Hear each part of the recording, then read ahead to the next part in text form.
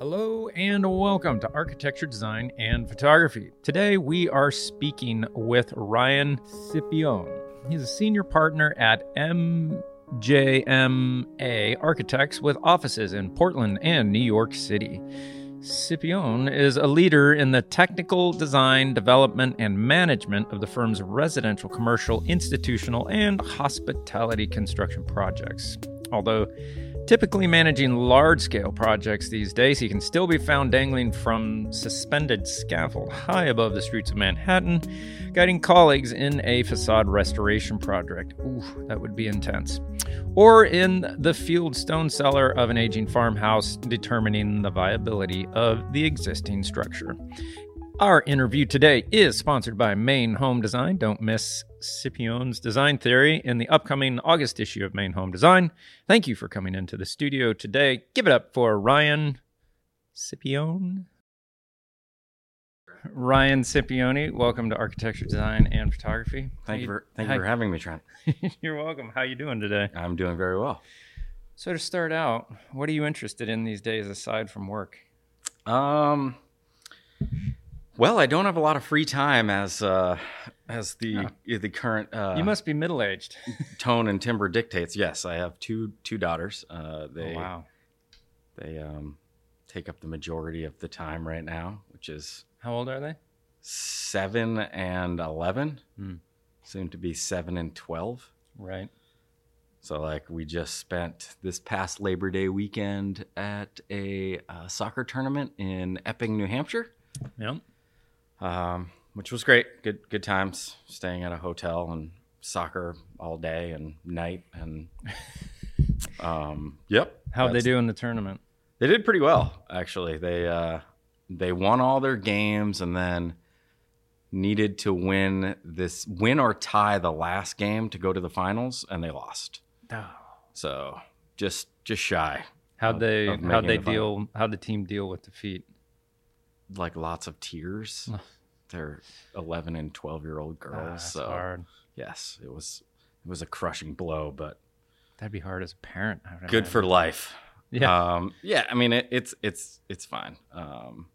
Some take it easier than others, and the real intense ones struggle a bit. The other more go with the flow types kind of help balance that out. So yeah, I got one kid who, if he loses, boy, it's not good. And then the other one's like, on to the next thing. Right. Yeah. It's amazing how personalities affect that response. Yeah. Right. And it's fine.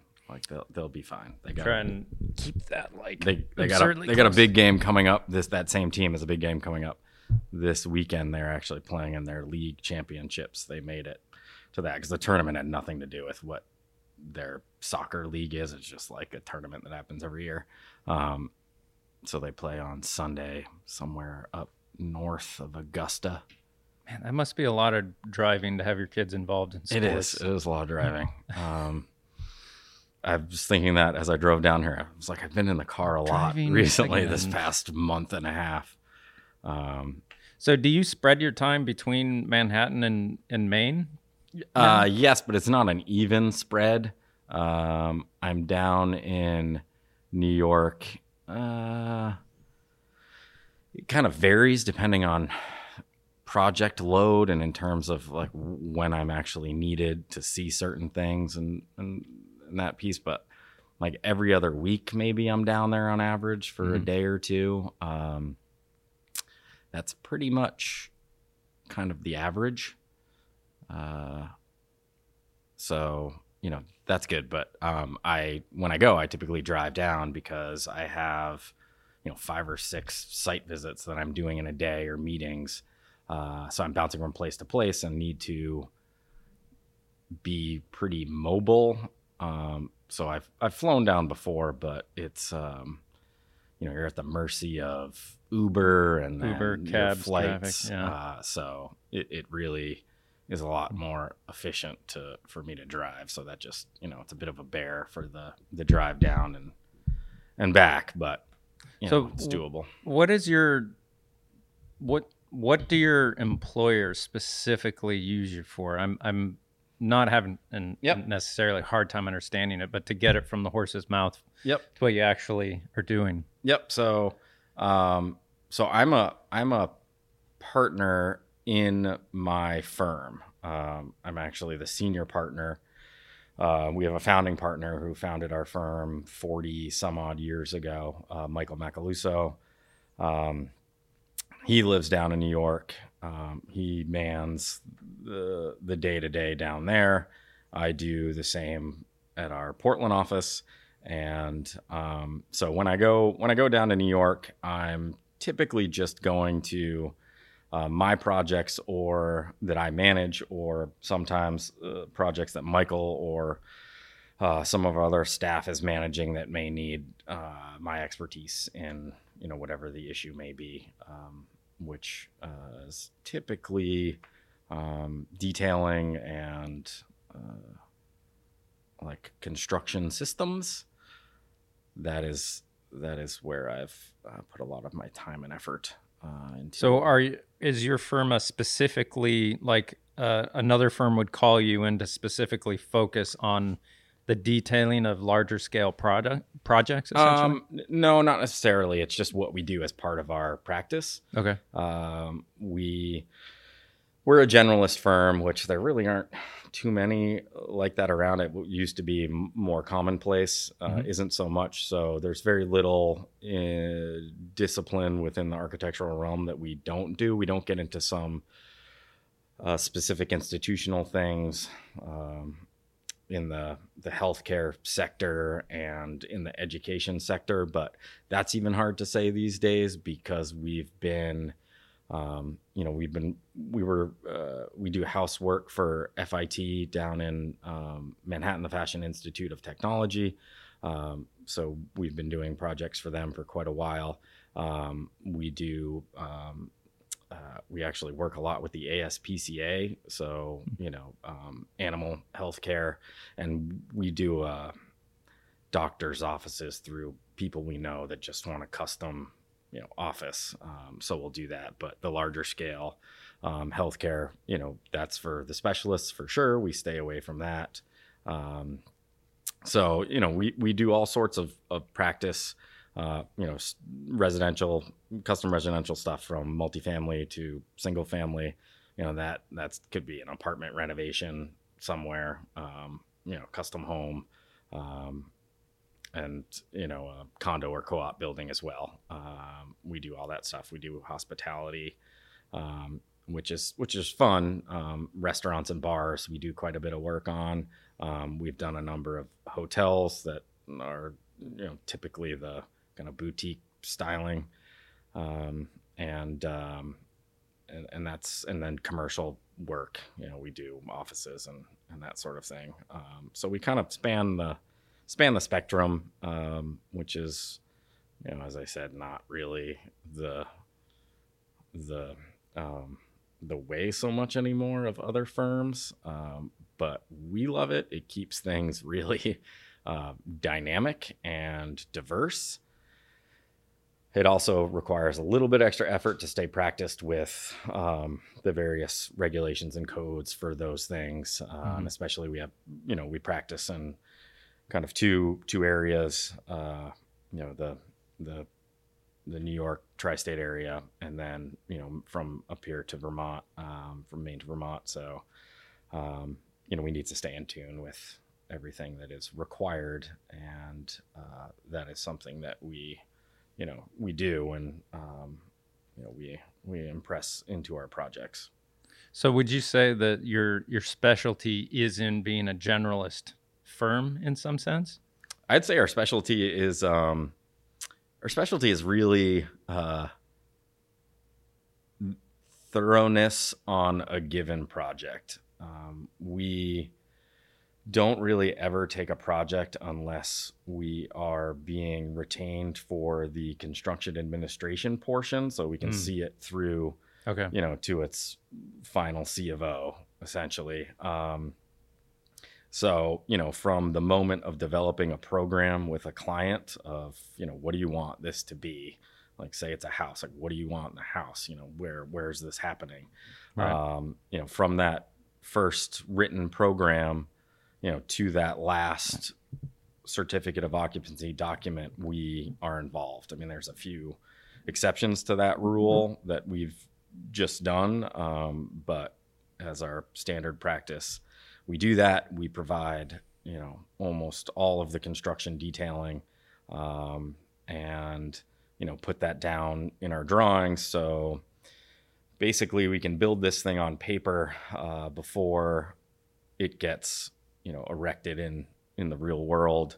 Our clients have a much better sense of what the final product will be, and, tweaking things on paper is certainly a lot cheaper than moving built Changes walls. in the field. Yeah.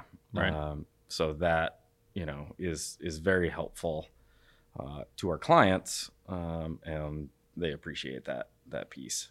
So, thoroughness, I'd say, is literally our specialty and what we pride ourselves on. And, that's definitely, what we teach our kind of up and coming interns and architectural designers.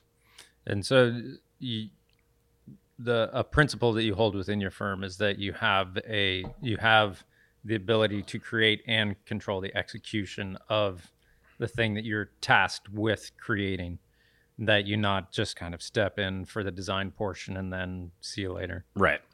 That's what we don't do really at all. We are on board from start to finish, kind of, the full soup to nuts services. And, it's very beneficial on the ownership side. It's typically beneficial on the building side.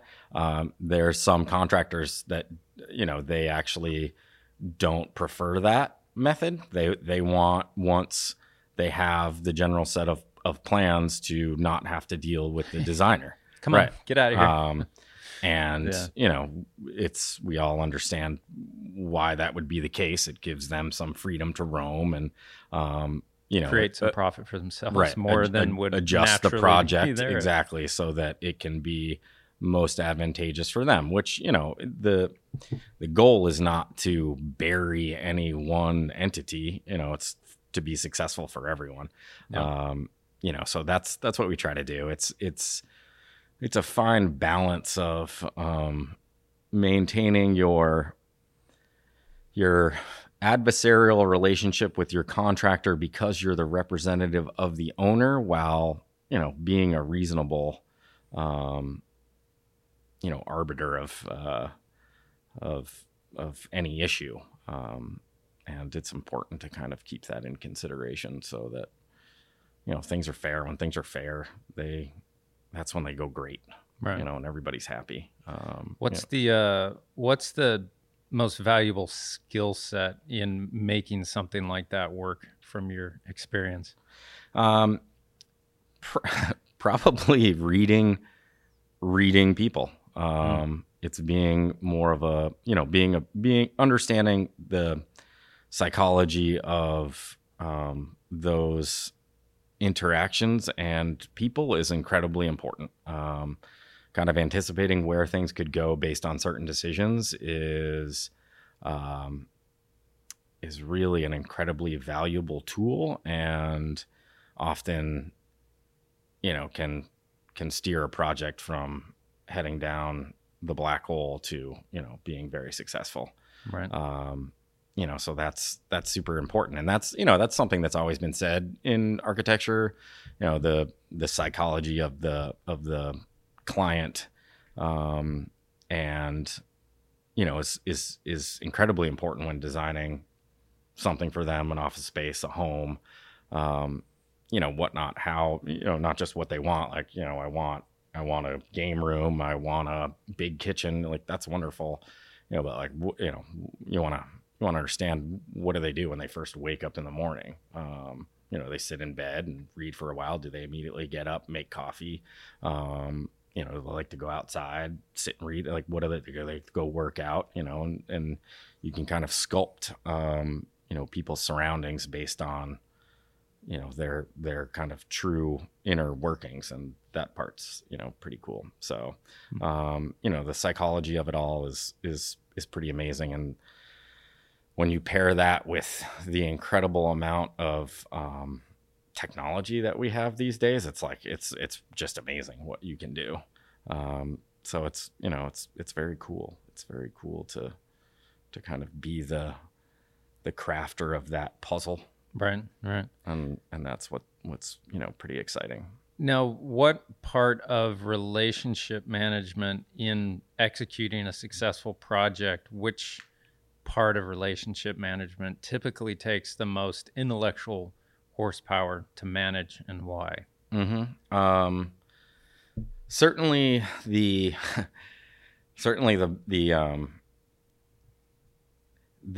maintaining of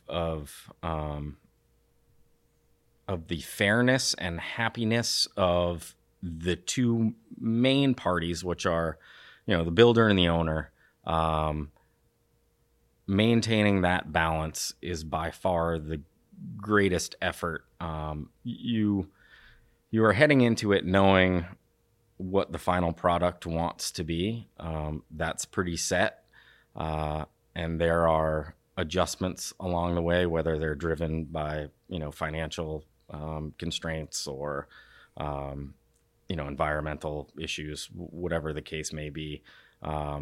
So the ability to blend those two sides between those two parties is definitely the most difficult. Creates the most amount of frustration in a project, and is by far the kind of most general, consistent factor that is, a difficulty in that project process. So would that be you as the designer doing your best to manage the relationship and expectations between the owner and contractor? Yep, absolutely. And it very much is that. I think it's been said many times that an architect, also acts as a counselor to these parties. Okay. And it's in that, it's in that regard where it really kind of shines through that, like, yeah, you're moderating these two parties with, still keeping, your eyes on the prize as to, where this needs to go. So, yeah, it is that is the most required effort, and it can be exhausting. You talk to anyone, and you see it most in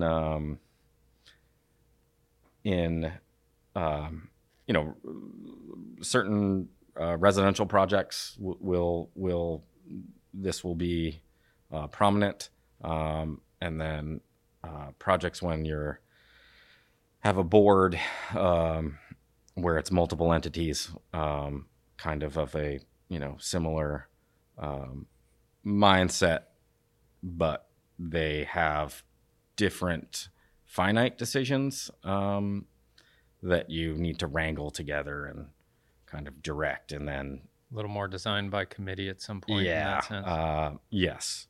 Yes, certainly. So, it seems like from an outside perspective, having never truly gone through I went to school for architecture and practiced for a few years, but I never got to the point where I was actually managing anything worth categorizing as experience. Right. But it seems like from the outside that the architect comes in and creates a solution for the program that the owner submits to the architect. They create a vision and a solution that they then have to protect and guide the contractor in building. And the contractor will have an embodied desire to reduce the cost of production of the thing that they agreed to produce. And it would seem like the main static, if I were in your position, would be protecting the integrity of the design between the architect and contractor while shielding the conflict of that relationship, while shielding the owner from having to know anything about that. The owner really they've signed off on the design. Now the owner says, here's the design, and we already have an agreed upon budget to a degree. And then you kind of say, all right, you enjoy yourself over there, and we're going to fight to try and get to the best spot. But by the end of it, it seems like a lot of times the contractor and the owner are on good terms, and the architect is on the outs. Yeah, I see that. More with the.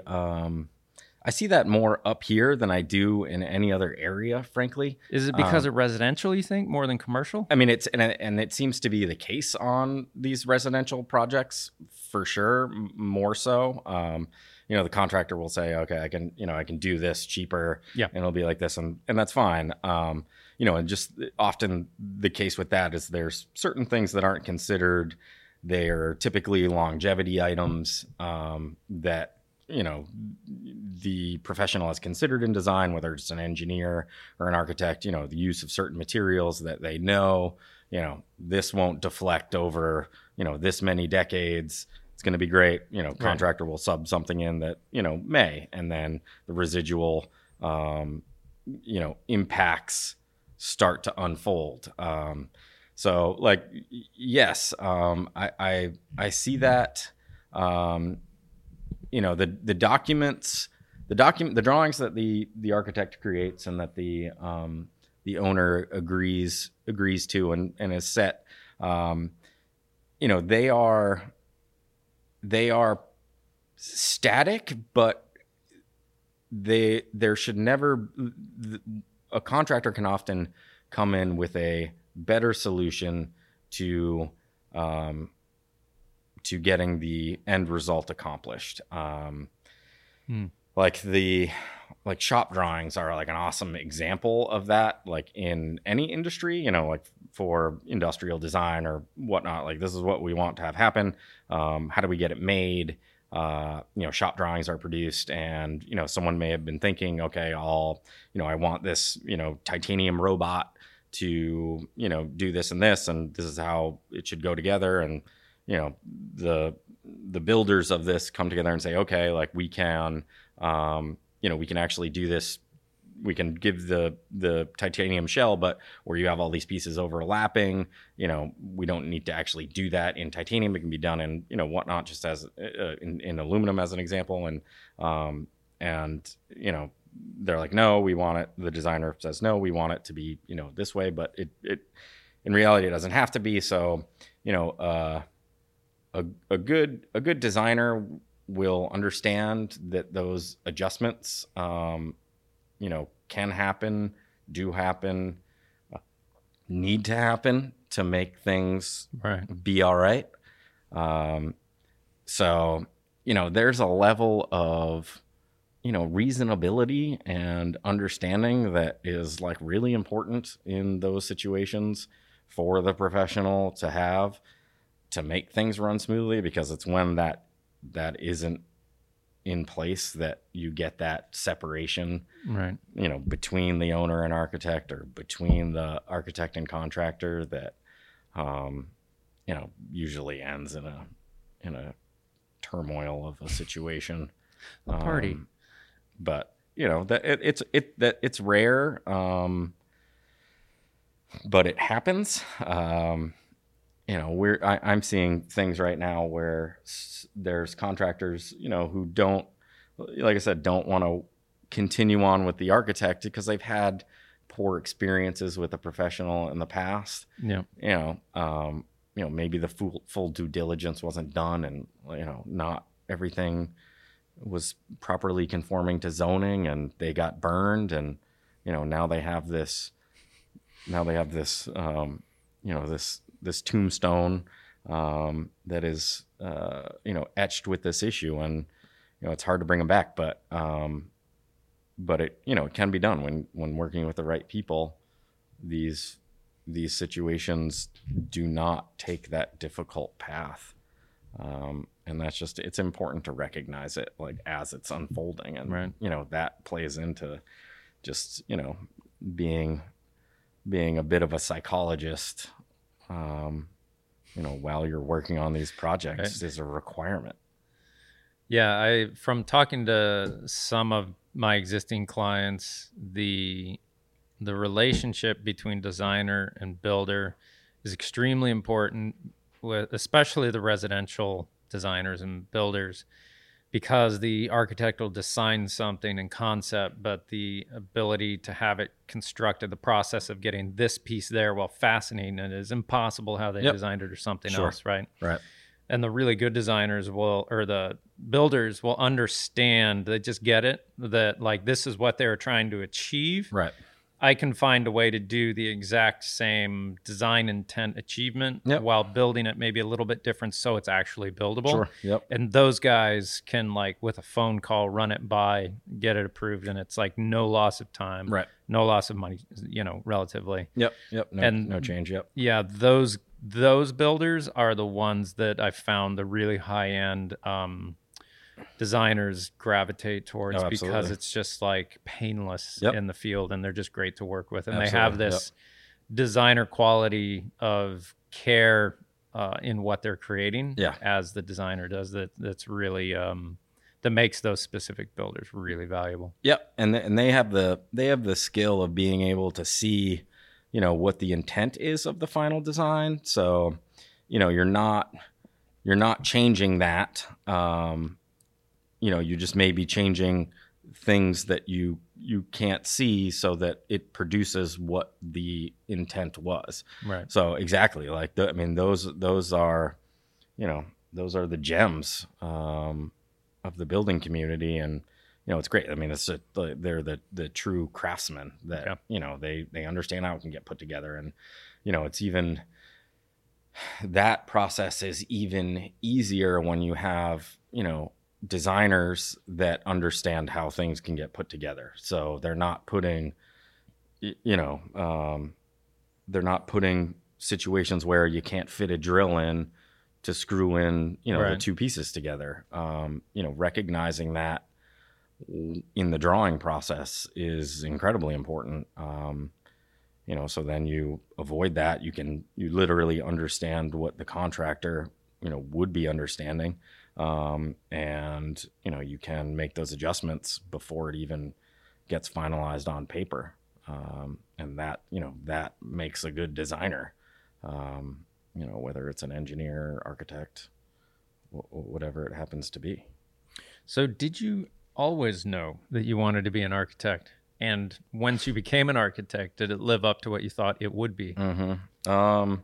Did I always know I wanted to be an architect? So the accurate answer to that question is no, but I did always know that I wanted to go into the architecture and engineering field. I always, from when I was little, playing with Legos, which is everybody's, It's interesting that my oldest son loves Legos. Yeah. Youngest one puts a couple together and is like, yeah, I need to go play. Right. The physical. Yeah. So doing that was always great. And then, when I was younger in the 80s, there was a big wave of robotics toys. Did you ever have Capsella? I did have Capsella. I got to play with those, and they're so cool. They had the yellow little ball outriggers, and you could make boats to play with in the tub and stuff. Loved those. And I was the other day, I was actually trying to remember this one line of toy, and I want to say it was robotics or something to that effect. Like an erector set type of thing? It was, but it wasn't. Similar. It was all plastic, and there was gray shaped plastic pieces, and how they fit together was they had male and female octagonal pieces, and so you could fit them together at at different angles, and then there were motors that all fit to these universal fittings, so you could build things from a dog that could walk to, and one set had directions for 2 or 3 things for you to build. And it was great. And you could build those things, and then you could build other things. And I remember the first one I got, it was awesome. And I didn't even look at the directions. And it was you could build a dinosaur or something. And I built the dinosaur, and I went to turn it on, and it just started walking backwards because I didn't look at the directions. Switch I some built it wires. exactly like the pictures showed, but I actually had reversed like the motors.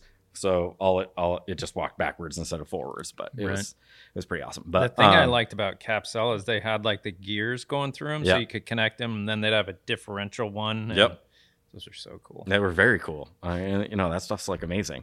So I would always play with that as a kid. And, and then as I got older in high school, we had kind of a pre-engineering program, and I did that. And loved it still, and knew, okay, I definitely wanted to head in this direction. And I thought that direction was mechanical engineering. So I went off to be a mechanical engineer. Which my first year of, because when you do that, you have to leave college knowing what your major is going to be, which was not like most of my friends. Some of them were in the same kind of field, so they did the same at other schools. But so you head off to be an engineer, and halfway through the year of doing 23 pages of problem sets a night and like very little creative,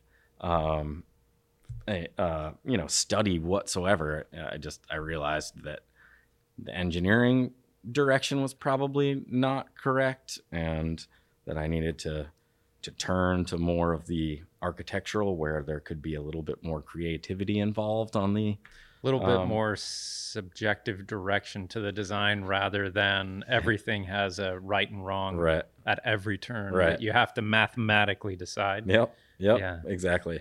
So, that's how I ultimately ended up, zeroing in on architecture.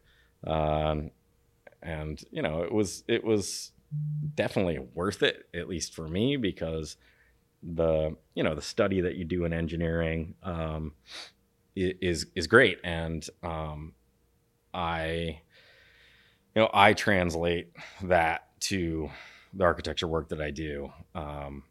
We as a firm, and me specifically, do if the project isn't a large scale one, we do all of our engineering in-house, as architects, doing the structural engineering, mechanical.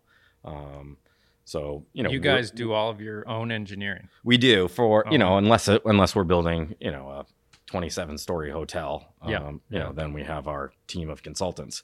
So do you have an engineer on staff, or so? Okay. No, we don't. Because I remember going through architecture school thinking like, okay, they've trained us. I can do this. Yep. But boy, I'd rather have someone else stamp it. Sure. Yep. But you guys are capable and do that. So we do. So we'll do for, smaller projects, we'll do all the structural analysis and sizing and plans. And it's exactly that. You are given the tools to know how to do it in the beginning, and it's just a matter of if you practice them or not. Right. And we as a firm, and the founding partner, myself, we try to bring our younger staff into that fold and practice as well. Because if anything, it gives you a better understanding of what your engineers are doing. Right. And, because everybody either makes mistakes or misses the direction. So it's just, it gives you, gives you more in your quiver to be able to, speak appropriately to it and, kind of step in if need be. Mm-hmm. So, absolutely. That is. Now, do you guys model your buildings in 3D, like so you can do everything, fly through it, know where everything is, basically? Yeah, we do. We do for the most part, not every project. It's more dictated by what we think the client needs to see. Bigger projects, absolutely, it's almost always done. Smaller homes. If the elevations and, interior and exterior elevations and sections, aren't getting the job done as far as conveying spatially to the client, like, right. Yes, we'll will absolutely just, bang out a quick 3D, and it's, it's a great tool. And with the tech that is available now, it's easier than ever. So that's not a big deal. We have a couple consultants that if we need a super realistic photo rendering, we go to, and they can produce that, and it's crazy what they look like now. Yeah. It kind of makes me feel like I'm going to be out of a job soon. It's unbelievable. I think there's something, my thought of job security at this point is that, sure, we can render perfection and the lighting and everything, but that level of perfection, there's something in the perfection that is a lie, that the person viewing knows that, okay, so you pushed a button and we're able to render it. I want to see what you actually completed. Yeah. And there's something in the imperfection that tells you of its truth and that you actually accomplished it, that there's something in that, that like if you don't have someone photograph it, or even if you don't take a horrible photograph and show, like, no, it really happened. Yeah. And it's instead of just theory, here's the level of reality that we were able to achieve in relation to the perfection of the ideas of the design. Yeah, absolutely. Photograph holds, it holds a weight that a rendering could never, ever could. So, that will always be the case, as far as, but it's very true. Like, you look at these perfect renderings and you're like, wow, that's absolutely amazing and gorgeous. How can that be? Right. But it's super interesting what you can do now. And, even the more simple renderings, like how far they've come, the renderings that can be done so quickly are the ones that would take, days and weeks to do. Oh, in school, I'd on a weekend, on Friday, I'd hit render and hopefully I'd check it on Saturday and be like, not yet. Yeah. Unbelievable. Yeah. I mean, I remember doing that, in the office a couple decades ago. You would leave it over the weekend. Yeah. It still wouldn't be done. Yeah. And then towards the end, for some reason, power blip or crash, and you're just like, yeah. All is lost. All is lost. Yeah, it's crazy. It's crazy what you can do now. It's so really the construction, contract documents, to get the term correct, between New York and here. Yep.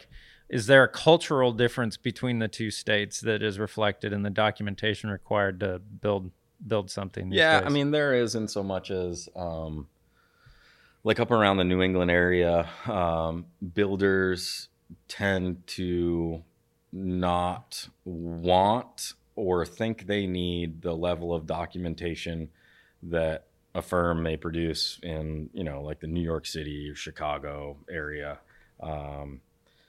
And, that may be the case. It may be the case if the builder's a craftsman and, they can produce the intent. But if there are specific things, which there often are, that want to be implemented, drawing those details, calling out those specifics, this is what I want for, this piece of trim that overlaps this, where the materials, are tucked under here. You can't really beat that. And that's why it's drawn. The biggest issue I see is not so much in the drawing piece. Like, often good builders are appreciative of the detailed amount of drawings. I know up here when we do houses and homes, as part of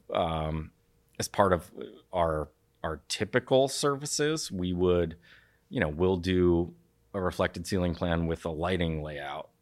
We'll want to go over that with the client. I mean, lighting is incredibly important, as you know, for any space. So, to leave that off of a design is, it's a little sad. That's why my dining room light is not over the table. Right. Now I have to come up with a thing, I think I'm going to just fabricate a light, and it'll have 2 points of connection. Yep. And so that way, I can just run over to, right now it's like a single light that's over here and the dining room's there. Right, So right, it's okay. like just over Yeah, here. It's yeah. like- Yep. and it So, wasn't exactly. it wasn't that, I mean, we paid as little as we could for design documents because I have a background in design. But, all those things became evident that like I had an education in it, but if you don't practice, you're going to miss so much. Yeah, exactly. And I did. But we reined in like, all right, don't give us an electrical plan. I'll do it. Yep. And, but I didn't do a reflected ceiling plan. So they didn't know quite where to put in. So it ended up, Yeah. But they did to the nth degree as far as like the sealedness of the building and how everything went together, and they did an incredible job. But I did find like our design documents, our contract documents were very, very specific, like this kind of caulking here at the sill and blah, blah, blah, and all of that. And our foundation at certain parts of our house were only like a foot off of complete slab. Like we built on a huge plate of just granite. Yep. And it's like, perfect.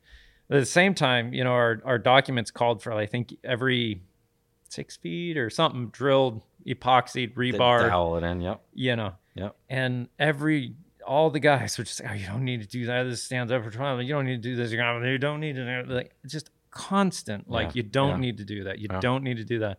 And we just had to insist, like, well, you agreed you need to do it. And so they do like half of it, and they wouldn't like epoxy the rebar. They just hammered, like all this stuff. Yep. And but I mean, we were our own general contractor too. And we were trying to save money. And so there's always this battle. And so I think when you get the right contractor, it's just like you could almost give them elevations, section, and floor plan, and just say to the owner, you're going to have the best house ever the less we intervene from here on. With some contractors, they're just incredible, but you are going to pay through the nose for those guys because they're so valuable. Right. And now you're going to wait like a couple of years for them to be available. And I mean, that's absolutely, and yes, as like we were saying before, these gem builders are amazing and wonderful, and just not everybody has access to them. Right. So it's like, and in fact, most don't have access to them. So when you don't, like, what do you do? Documentation is your savior in that in that piece, and then all you need to do is enforce that documentation, which you need to do with a fairness and with a reasonableness. But I mean, it's like you were saying about doing the layouts and whatnot yourselves, and how you're like, oh, I learned this, and now I see how it pertains. I mean, it's like I love that stuff when you watch the lesson or the drawing become a reality. You see those diagrams all the time of a person, a sketch person standing at a countertop of a kitchen, and the lighting overhead, and what happens when the light moves a foot in one direction, 6 inches in another, and how it casts the shadow on the cucumber that you're chopping up, and how important it is to get the lighting in the right position to make that space illuminated and is as proper as it should be. So it's things like that where designers who understand can put that down on paper, indicate the distance from your vertical cabinets, and then your lighting in your kitchen is right. I mean, it's good. Right. And it makes a big difference. So, and that's what we try to do. I mean, and that's what, most try to do. And it's great. I mean, it's great to practice. So like those documents, like I was saying, the builders, they're like happy to see. They're like, oh, great. We have a lighting layout. We don't have to, sit here, either guess or, get the client in and be like, where do you want this? Because all of that is resolved. Right. So, and there may be an adjustment here to, certain pendant fixtures or whatnot, maybe not at all, but that the amount of adjustment, the amount of field changes is so greatly reduced. The builders can just move, the schedule, goes quickly, and it's just a great benefit to both parties. So, from what I've seen, builders, they love more drawings, details. There may be a tweak based on their experience. Often it's for the better. They're the builders. They're the ones that are, hammering the nails every day. Right. They have that experience. So, it's good to hear what they have to say on that piece. In general, the builders don't like as much of the written documentation in terms of, the contracts, the, warranty requirements, all that piece. It's still very important. A good builder will, go through and they'll use that stuff. That'll be fine. And certainly if people are in a situation where they don't have a gem builder, they have a good builder, and their documentation, their plans are light. Contracts can be incredibly important. They can, really save, people's lives and, people's well-beings. Yeah. The horror story from architecture school with the tie rods of the Sky Bridge. Yeah. That we don't need a whole tie rod there. We'll just put that big connector in the middle, and then 300 people die, and the architect kills himself. Yep. That's like the one that everyone gets in their head, planted in there, like follow what it says, so it's not your fault. Right. Exactly. And with this whole industry, there's just, to that end, there's just, there's an incredible amount of liability that are assumed by, the owner, the professional, the builder. So no one really wants to mess around with that if they don't have to, and they shouldn't. It seems like the pushback from a contractor, from my experience, usually comes where they're being asked to do something that they typically do in this way, but they're asked to do the same thing but do it in a very different way. Yep. There's like, okay, but there's going to be a significant upcharge, or if you're not involved, the contractor is going to say, we'll accomplish the same thing, but we'll do it this way. Yep. That's where there's some pushback comes back. But then the appreciation is in when it's clearly drawn and they don't have to think about it. They can just say that's from here to here. Great. We'll put it there to there, or locate it here. So like I've started working on my wife's car just as like a new hobby to do in life. Okay. Just to maintain it. Yep. Just because I can send it off and have someone else do it. But there's something about mechanical repair that there's only right and wrong that is kind of calming for me. Sure. I don't have to have a subjective opinion in it. Yeah, absolutely. Right. And the thing I've found is like the use of YouTube, like instead of me like, well, maybe this goes here and how's this and maybe it takes like 5 hours for a 1 hour job.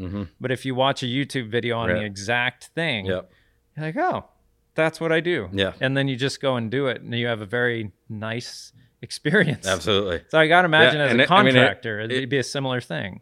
Yes. Very much so. And like, I do the same thing for cars, for bikes. Like I've been, building my own bicycles for a while now. Cool. YouTube has been a wonderful resource, and just the quantity of video, the population of it has just exploded. So, if you need to figure out how do I replace the element on my, on my old stove, there's likely a YouTube video for like that exact stove, if not within the same model family, where someone is showing you how to, take the back off, pull out the heating element, replace it, and like it's amazing. Like, I love it. Yeah, it's awesome. And I spend a lot of time figuring things out that way for things that I am finding myself needing to repair, which is exponentially growing these days. Right there with you. So it's wonderful. But Yeah, I mean, on the contracting side, when they have that knowledge and understanding of the desired final result from the drawings, and the assembly of it in relation to what's drawn, like it's amazing.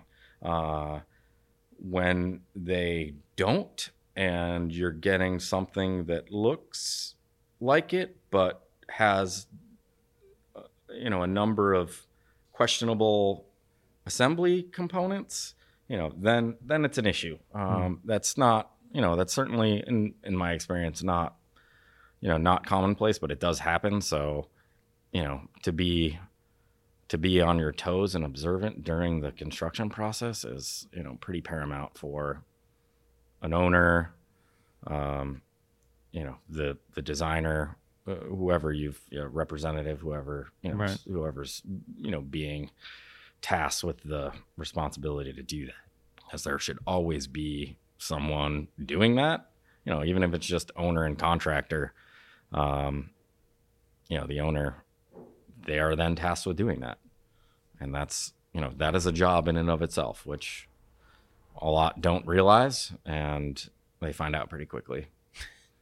So the thing I would have to imagine is the absolute hardest part of your job, were I to be doing it, would be the site visit where someone's done something wrong and it's going to be a conflict. Yeah.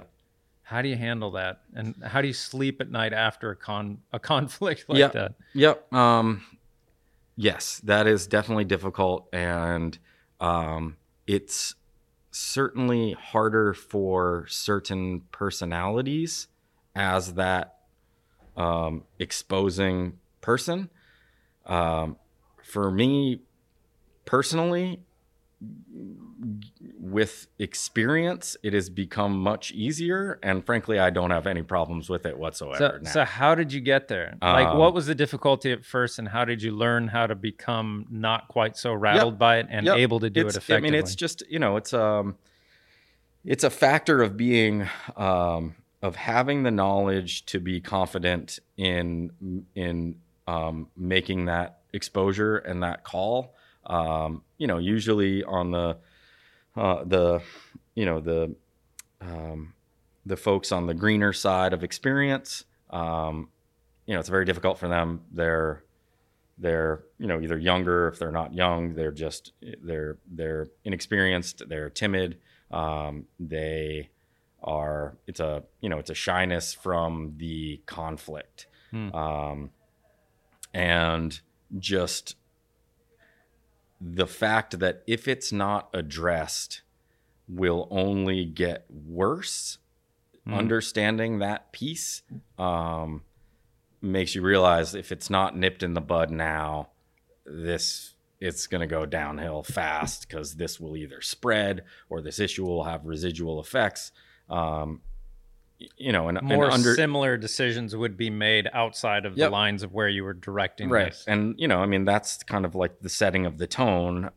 That's great. Like if everything's going swimmingly well in a project, and one thing pops up 3/4 of the way through, like it and you've been monitoring it along, like it's not an issue. It'll need to be corrected, but certainly when you roll up to say a home project and they're starting to frame the walls, and where you've called for 2x8 framing because you wanted to get additional insulation, and they're using 2x6 insulation. They're using 2x6s. You gotta call that. They're like, oh, we always frame everything with 2x6s. Like, I understand, and that's pretty normal, but this isn't. The intent is for this not to be that normal. We're doing this for this reason. And just the explaining to, the builder, contractor, consultant, the reasons why is usually very helpful. They typically will be like, oh, okay, I wasn't even thinking about that. I get it now. And, then it sets up, an agreeable resolve to it, and the relationship is maintained, and things can move forward, still on that good path. Right. Have you had situations where a mistake that gross was made, where 2x8 rather than 2x6 for framing was going on? Like, yeah, I've encountered several situations where that has been done.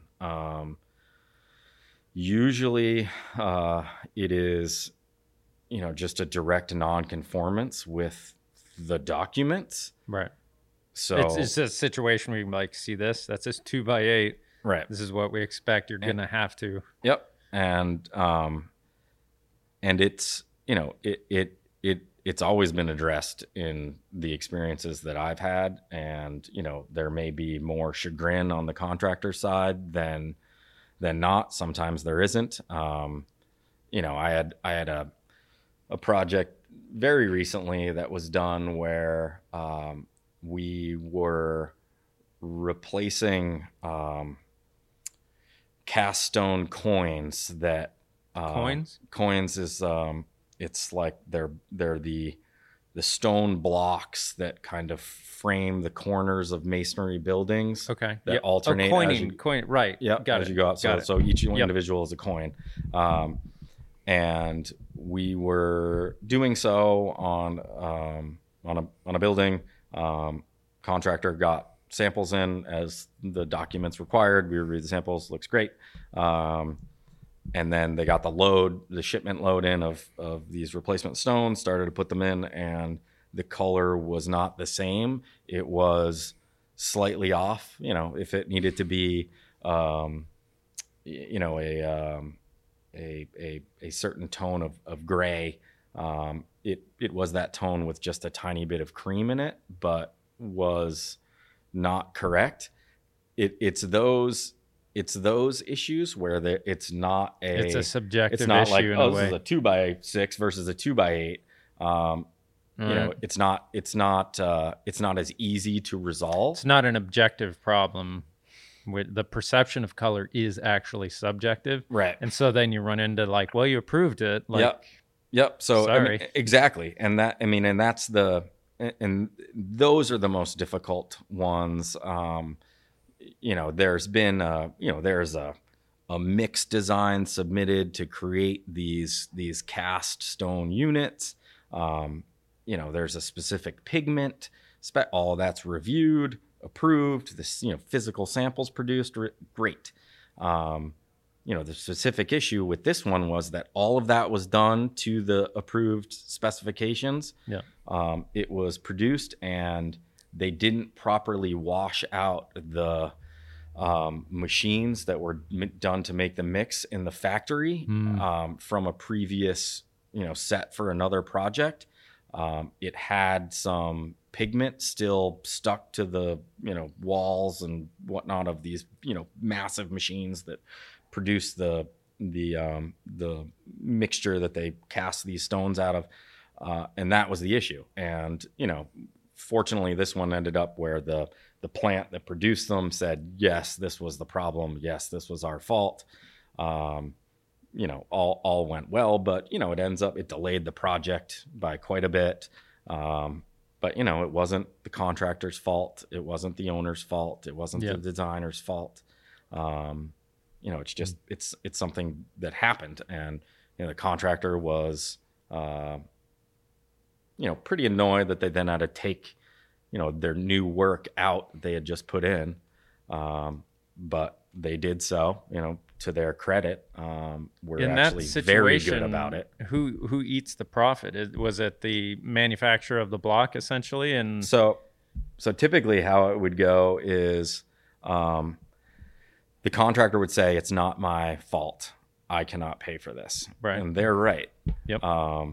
So in order to keep things moving, the owner would pay for it. Then it would just become an issue of the owner then needing to chase this plant, in this case, that produced this. What happened here is, thankfully, the contractor didn't get too far.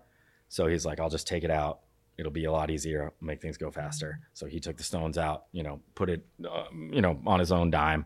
And, was one of those good contractors that just does that, understands like it's to demo these out. It's only going to take this amount of time.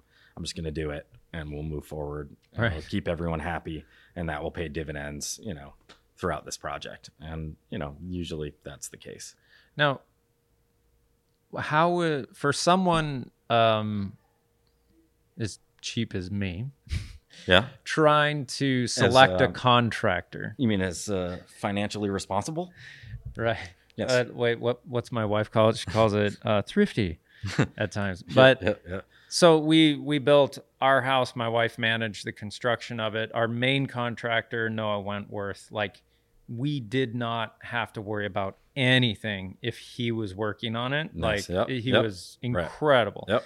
Now, when the concrete guys come in, or like plumber associated, we had a little bit more. So it was on us to management. We weren't paying him to manage it. Okay. So my wife, she's good with conflict resolution, and contractors can't really lose it on a woman like they can on a man. And I'm not very confrontational, and I'm difficult, and I'm opinionated. So it would get really weird really quick. Yeah. So I was like, sweetie, you're great at this. You should manage it, because we'll get a better end result. Yep. She's great at it. Smart. Yep. Now, when it came to building the barn, like right next to our house, she was like, how about you do it? And so I went and put out all the bids to, I designed it as much as I thought you'd actually have to, because it's just a barn with no insulation. Wind can kind of blow through it. It's no big deal. Detailed it aesthetically, but not technically at all. And then got 3 estimates and went with the middle one. I just decided ahead of time, that's what I'll do. Turns out the middle one was actually the low ball, and the lowest one just had no business building anything. Showed up in a rented small compact car, like no truck with ladder or any sign, nothing, So it was my fault. And we get into building this thing, and the contractor eventually, he had some lines that were just kind of like, he was good, like with these lines, but the concrete guys, when they poured the foundation, I was like, hey, any leftover you have, just put it in, because a little bit higher on the concrete wall is going to be only to benefit. So don't dump it somewhere. Just put it all in. Right. Yep. And they're like, yeah, okay, sure. And even so, I think they had like a tiny bit left over that they dumped that my kids made a bike jump out of. Nice. So now we have a concrete bike jump. Excellent. Which is cool. And then after that, he came back to me. He's like, yeah, since you asked them to put in extra, they're charging me $4,000 more or something. And I was, in the moment, my head just exploded inside, and I was like, I knew this was going to happen, because I had a big, long written contract. Yep. Because I don't deal well with managing relationships outside of like knowing where things are going to be, because my emotion towards money comes in, and I'm like, Yeah. And so I just, in that moment, I was just like, I didn't know what to say. I was like, I'm really uncomfortable right now, and I don't know what to say. I'm going to have to get back to you. And I just walked away. Yeah. And I could tell under me, was like, that is not what I expected to happen there. Right. I didn't really have a good comeback. And I realized later what I should have said. I was like, I am so sorry they're doing that to you. Right.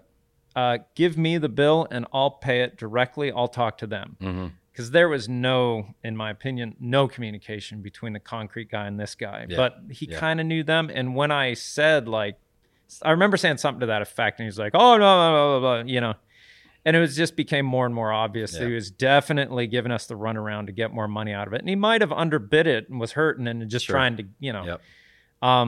Then what was the other one? There was this other really obvious one where they measured the opening for the door off of the top of the concrete rather than the cutout for the concrete. Yep. So it ended up being a 2-foot wide, 8-foot tall door. Wow. Rather than a 6'8", Right.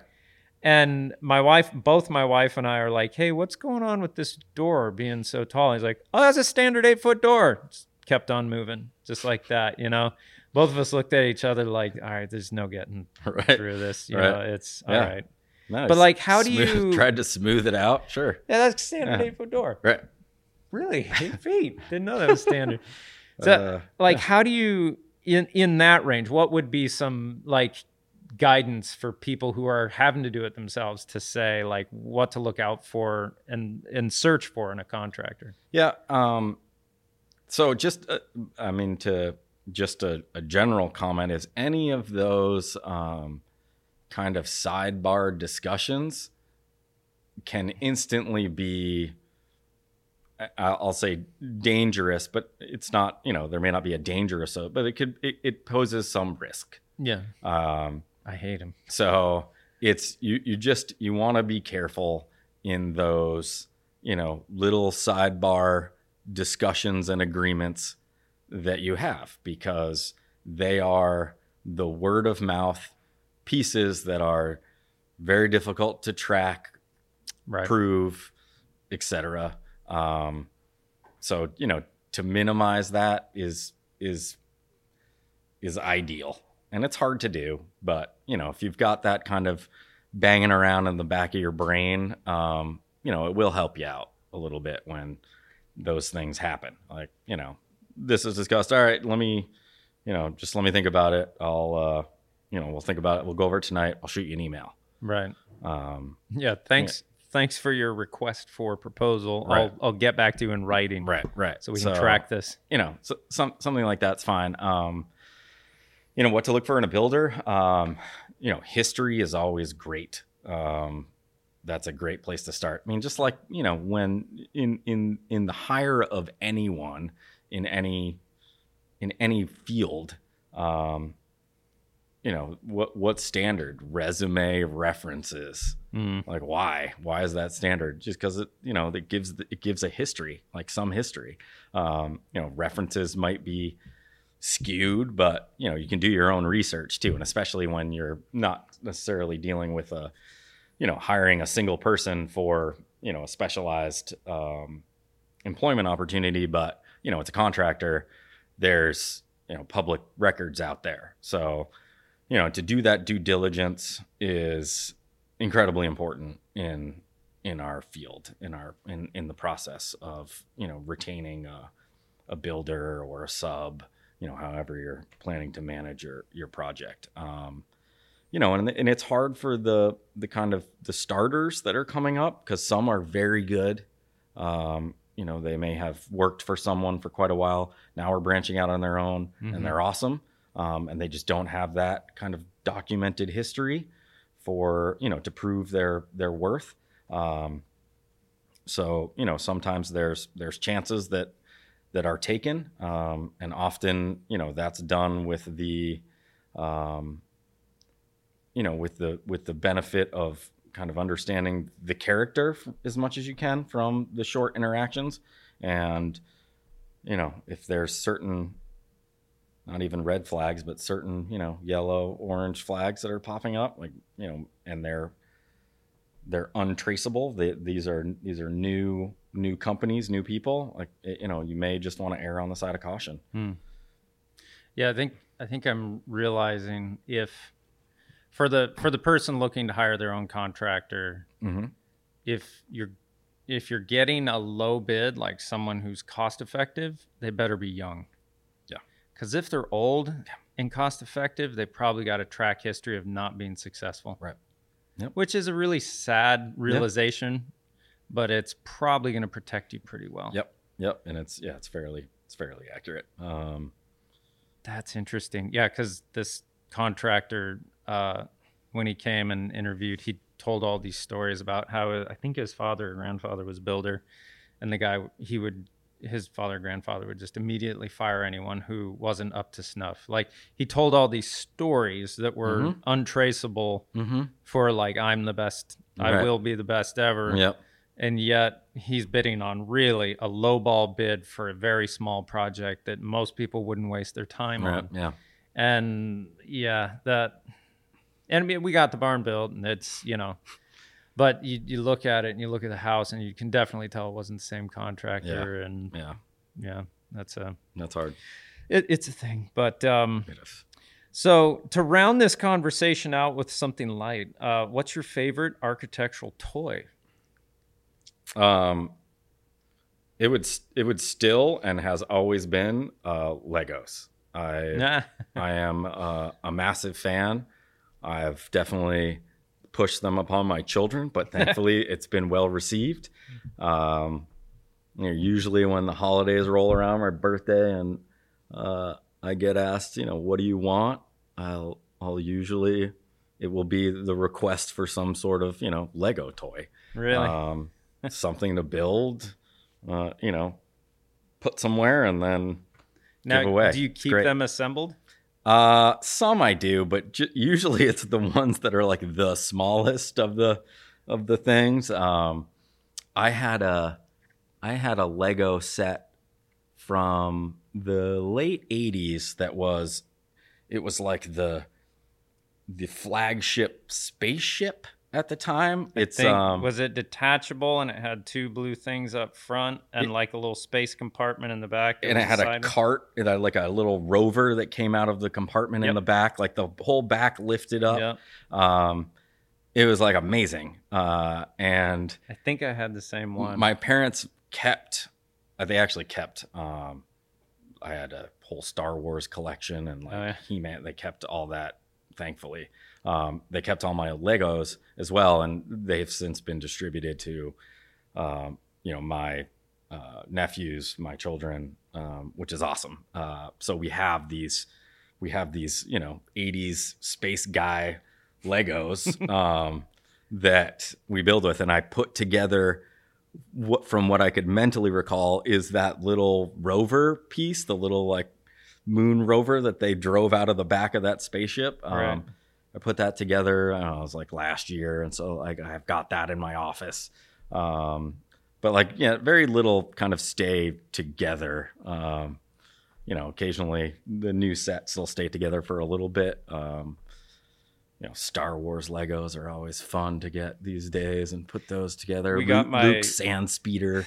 That one's in my office right now. Fantastic. We got my son like the Porsche that was like that size. He wanted it for his birthday. Yep. So we got him, and he put it all together. It stayed together for a little while, but then he started getting into modifying his RC cars and really like modifying them. Oh, yeah, cool. Yeah. And he figured out how to power it. Not like high performance, but he could make it drive and steer it with his RC stuff. That's amazing. Yeah, it was pretty cool. He That used the differential and everything. Yeah. And now he's graduated from that to, let's see, he makes his own airplanes out of foam core board. Yep. And then puts the electronics in them and flies them. Yep. Destroys them. Yeah, absolutely. And then like just chops off the part that's broken, makes and glues the new one in, flies again. It's so fun. Yeah, that's amazing. And now he, like in the last couple of weeks, he just graduated to modifying like his old little bikes to accept like weed eater engines. Yeah. All right. And is like, nice. Now he's got me like welding in the garage with him. Yeah. Excellent. Showing him how to weld. Now he's like using the little centrifugal clutch and everything to power the thing. Oh, that's so great. Just like, geez, dude, you're gonna. Yeah, that's awesome. Yeah, I keep telling him like, yeah, I just pretty much did Legos when I was your age. right. How old is he now? He's turning 14 here soon. Excellent. So yeah, that's so cool. Yeah, it's a lot of fun. 14 and 11, but the younger one does not show any interest in engineering or building type of stuff as much. He loves going out and photographing nature, and then really like physical activity, adventure type stuff. Yep. He's just present in his body in that way. Oh, so very cool. Kids are great for understanding life more. Really, yeah. I think really putting you through the ringer to realize like, oh, this is what's valuable, and that's not what's valuable. That's right. Yep, that's right. And I can live without that. It turns out. Keep the perspective going. Yep. Right. Yeah, absolutely. It's wonderful. Well, cool. Ryan, thanks so much for coming down and sharing what you got going on between here and New York City. Do you actually end up out on the facade of buildings, rappelling down and inspecting them? Absolutely. I got to hang off a building tomorrow, as a matter of fact. And it's fine and great until it's a very windy day. Ooh. Then it's scary. Jeez. But yeah, it's what are you inspecting out on the outside of a building at that point? So the building envelope itself. So I'm like a New York City certified wall inspector, and down in New York with all the tall buildings that they have a program, and Boston actually has a similar program that every 5 years, buildings over a certain height need to submit essentially inspection reports of their facades. And they have to pay someone like you to go over the whole thing? Yeah. So, I mean, you have to take a a certain sampling of the facade areas. Okay. So you don't have to like It's not like go every up and square down inch. every Okay. vertical foot. But for New York, it's every 60 feet of frontage on a public way. You need to do a grade to roof inspection. And then you need to inspect everything, from grade using telephoto lenses and blah, blah, blah. But you have to get up there every 60 feet. So if you have a building, that wraps a corner 180 feet long, you got to do 3 scaffold drops there and then inspect the rest of the building, we use like kind of a high zoom camera, Right. that actually helps us the most For the when we're not physical up out close. there, do you use like the window cleaning mechanisms? Yeah, for so doing it's that? the suspended scaffold rig is typically the most common, and it's what I prefer because usually you have the contractor, 2 contractors driving, so you're just riding and inspecting, which is easy. The problem is when it's a tight area and there can only be 2 people on the rig, then you have to drive. So like I have a license to drive a scaffold. So like you got to operate the scaffold and inspect, and that's a little bit more nerve wracking. Any scary stories to share from that? Yeah, there's a couple. Give me your best. So I'm scared of heights, by the way. So I was on a building that's right on the East River, which is where FDR Drive is on the east side of Manhattan. 30, how many stories is it? 37 stories. And certain facades are definitely windier than others, and I knew I had to do the windy side, and so Just simply by the direction they're facing. by the direction it's facing. That's correct. And basically the wind can take a scaffold and blow it away from the building. I've seen video. Yeah. And there's things done to prevent this. Every whatever it is, 2 stories on these buildings that have been designed in the more modern day, they will have attachments for those cables that keep it close to the building, so that doesn't really happen as much. Sometimes those attachments aren't there. Sometimes the building's older. This had no attachments, so the gust of wind blew us out away from the building, turned the rig almost 90 degrees, and we came back where the end of the scaffold hit, thankfully because it was a mostly glass facade, but it had bands of masonry. It hit the masonry, because if it hit the glass facade, it would have gone through, hit the masonry, which is a massive impact, and then turned back around.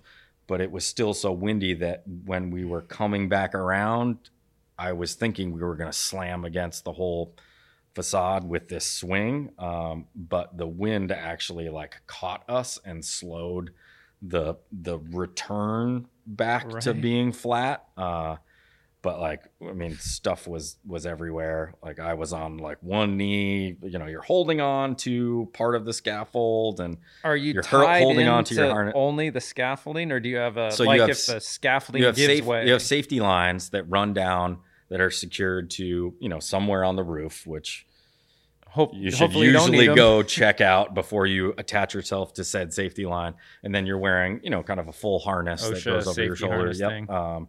And attached to a special, clamp that attaches to that safety line, that allows you to go up and down. And in the event of a fall, will stop you from plummeting to the earth. So that scaffolding could give way, and scaffolding could give way, and you would fall a little bit, but you wouldn't fall right that distance of the scaffold. The scaffold typically has just 2 cables that keep it up. So you've probably seen in the news that one of those cables had broken and the scaffold, gets upended. Yeah. But the guys are just left dangling. Now you have the ability to climb that rope back up with a system, or you do. The type of clamp that it is, it's cammed. So you could do that if needed. It is very difficult because you don't have the climbing ascension gear where you can move your feet up, and you have straps for your feet like climbers do. It's not you don't have that. So it's all kind of in that one cam. Oh, it's geez. basically just designed to hold you there till you can be rescued. Yeah. Yep. Wow. Keeps it exciting though. Jeez, I bet. Yep. Yeah. I whenever we're driving over like tall bridge, it's not like specifically a fear of heights, other than I know this thing, if it were to stop existing, I would die. Yeah. Yeah. But like driving over a tall bridge, like is a fear that I can't rationally get rid of. Right. It's just one of those things. Yeah. It's just like, all right, here we go, and I'm gonna, all right, and we're done, all right. Yeah. But yeah, to do something like that would just probably not be Yeah, good. it's definitely not for everyone. Yeah, it is not for everyone. We've had a few people, come and work in our office and have, tested their want or need, and you ask them obviously beforehand, are you afraid of heights? And some will say no, some will say yes. And once they say no, you get them on there, and some will do fine and some will not, and it's very evident, and that's not for them, and that's okay. I would have That's to say, okay. if I was facing another day sitting at a desk, I'd probably choose hanging off the side of a building. Yep. And I'd just have to get over it. So Yep. It's good. that. It does break up the desk time, which is nice. Cool. Well, Ryan Scipione of MJM plus A Architect. Thanks for coming down to Biddeford. I hope you're safe tomorrow on the side of some Thank building you. in Manhattan. Yes. All right. Well, hopefully it's not windy, and best of luck. Yes, thank you. Appreciate it. Thanks a lot. All right.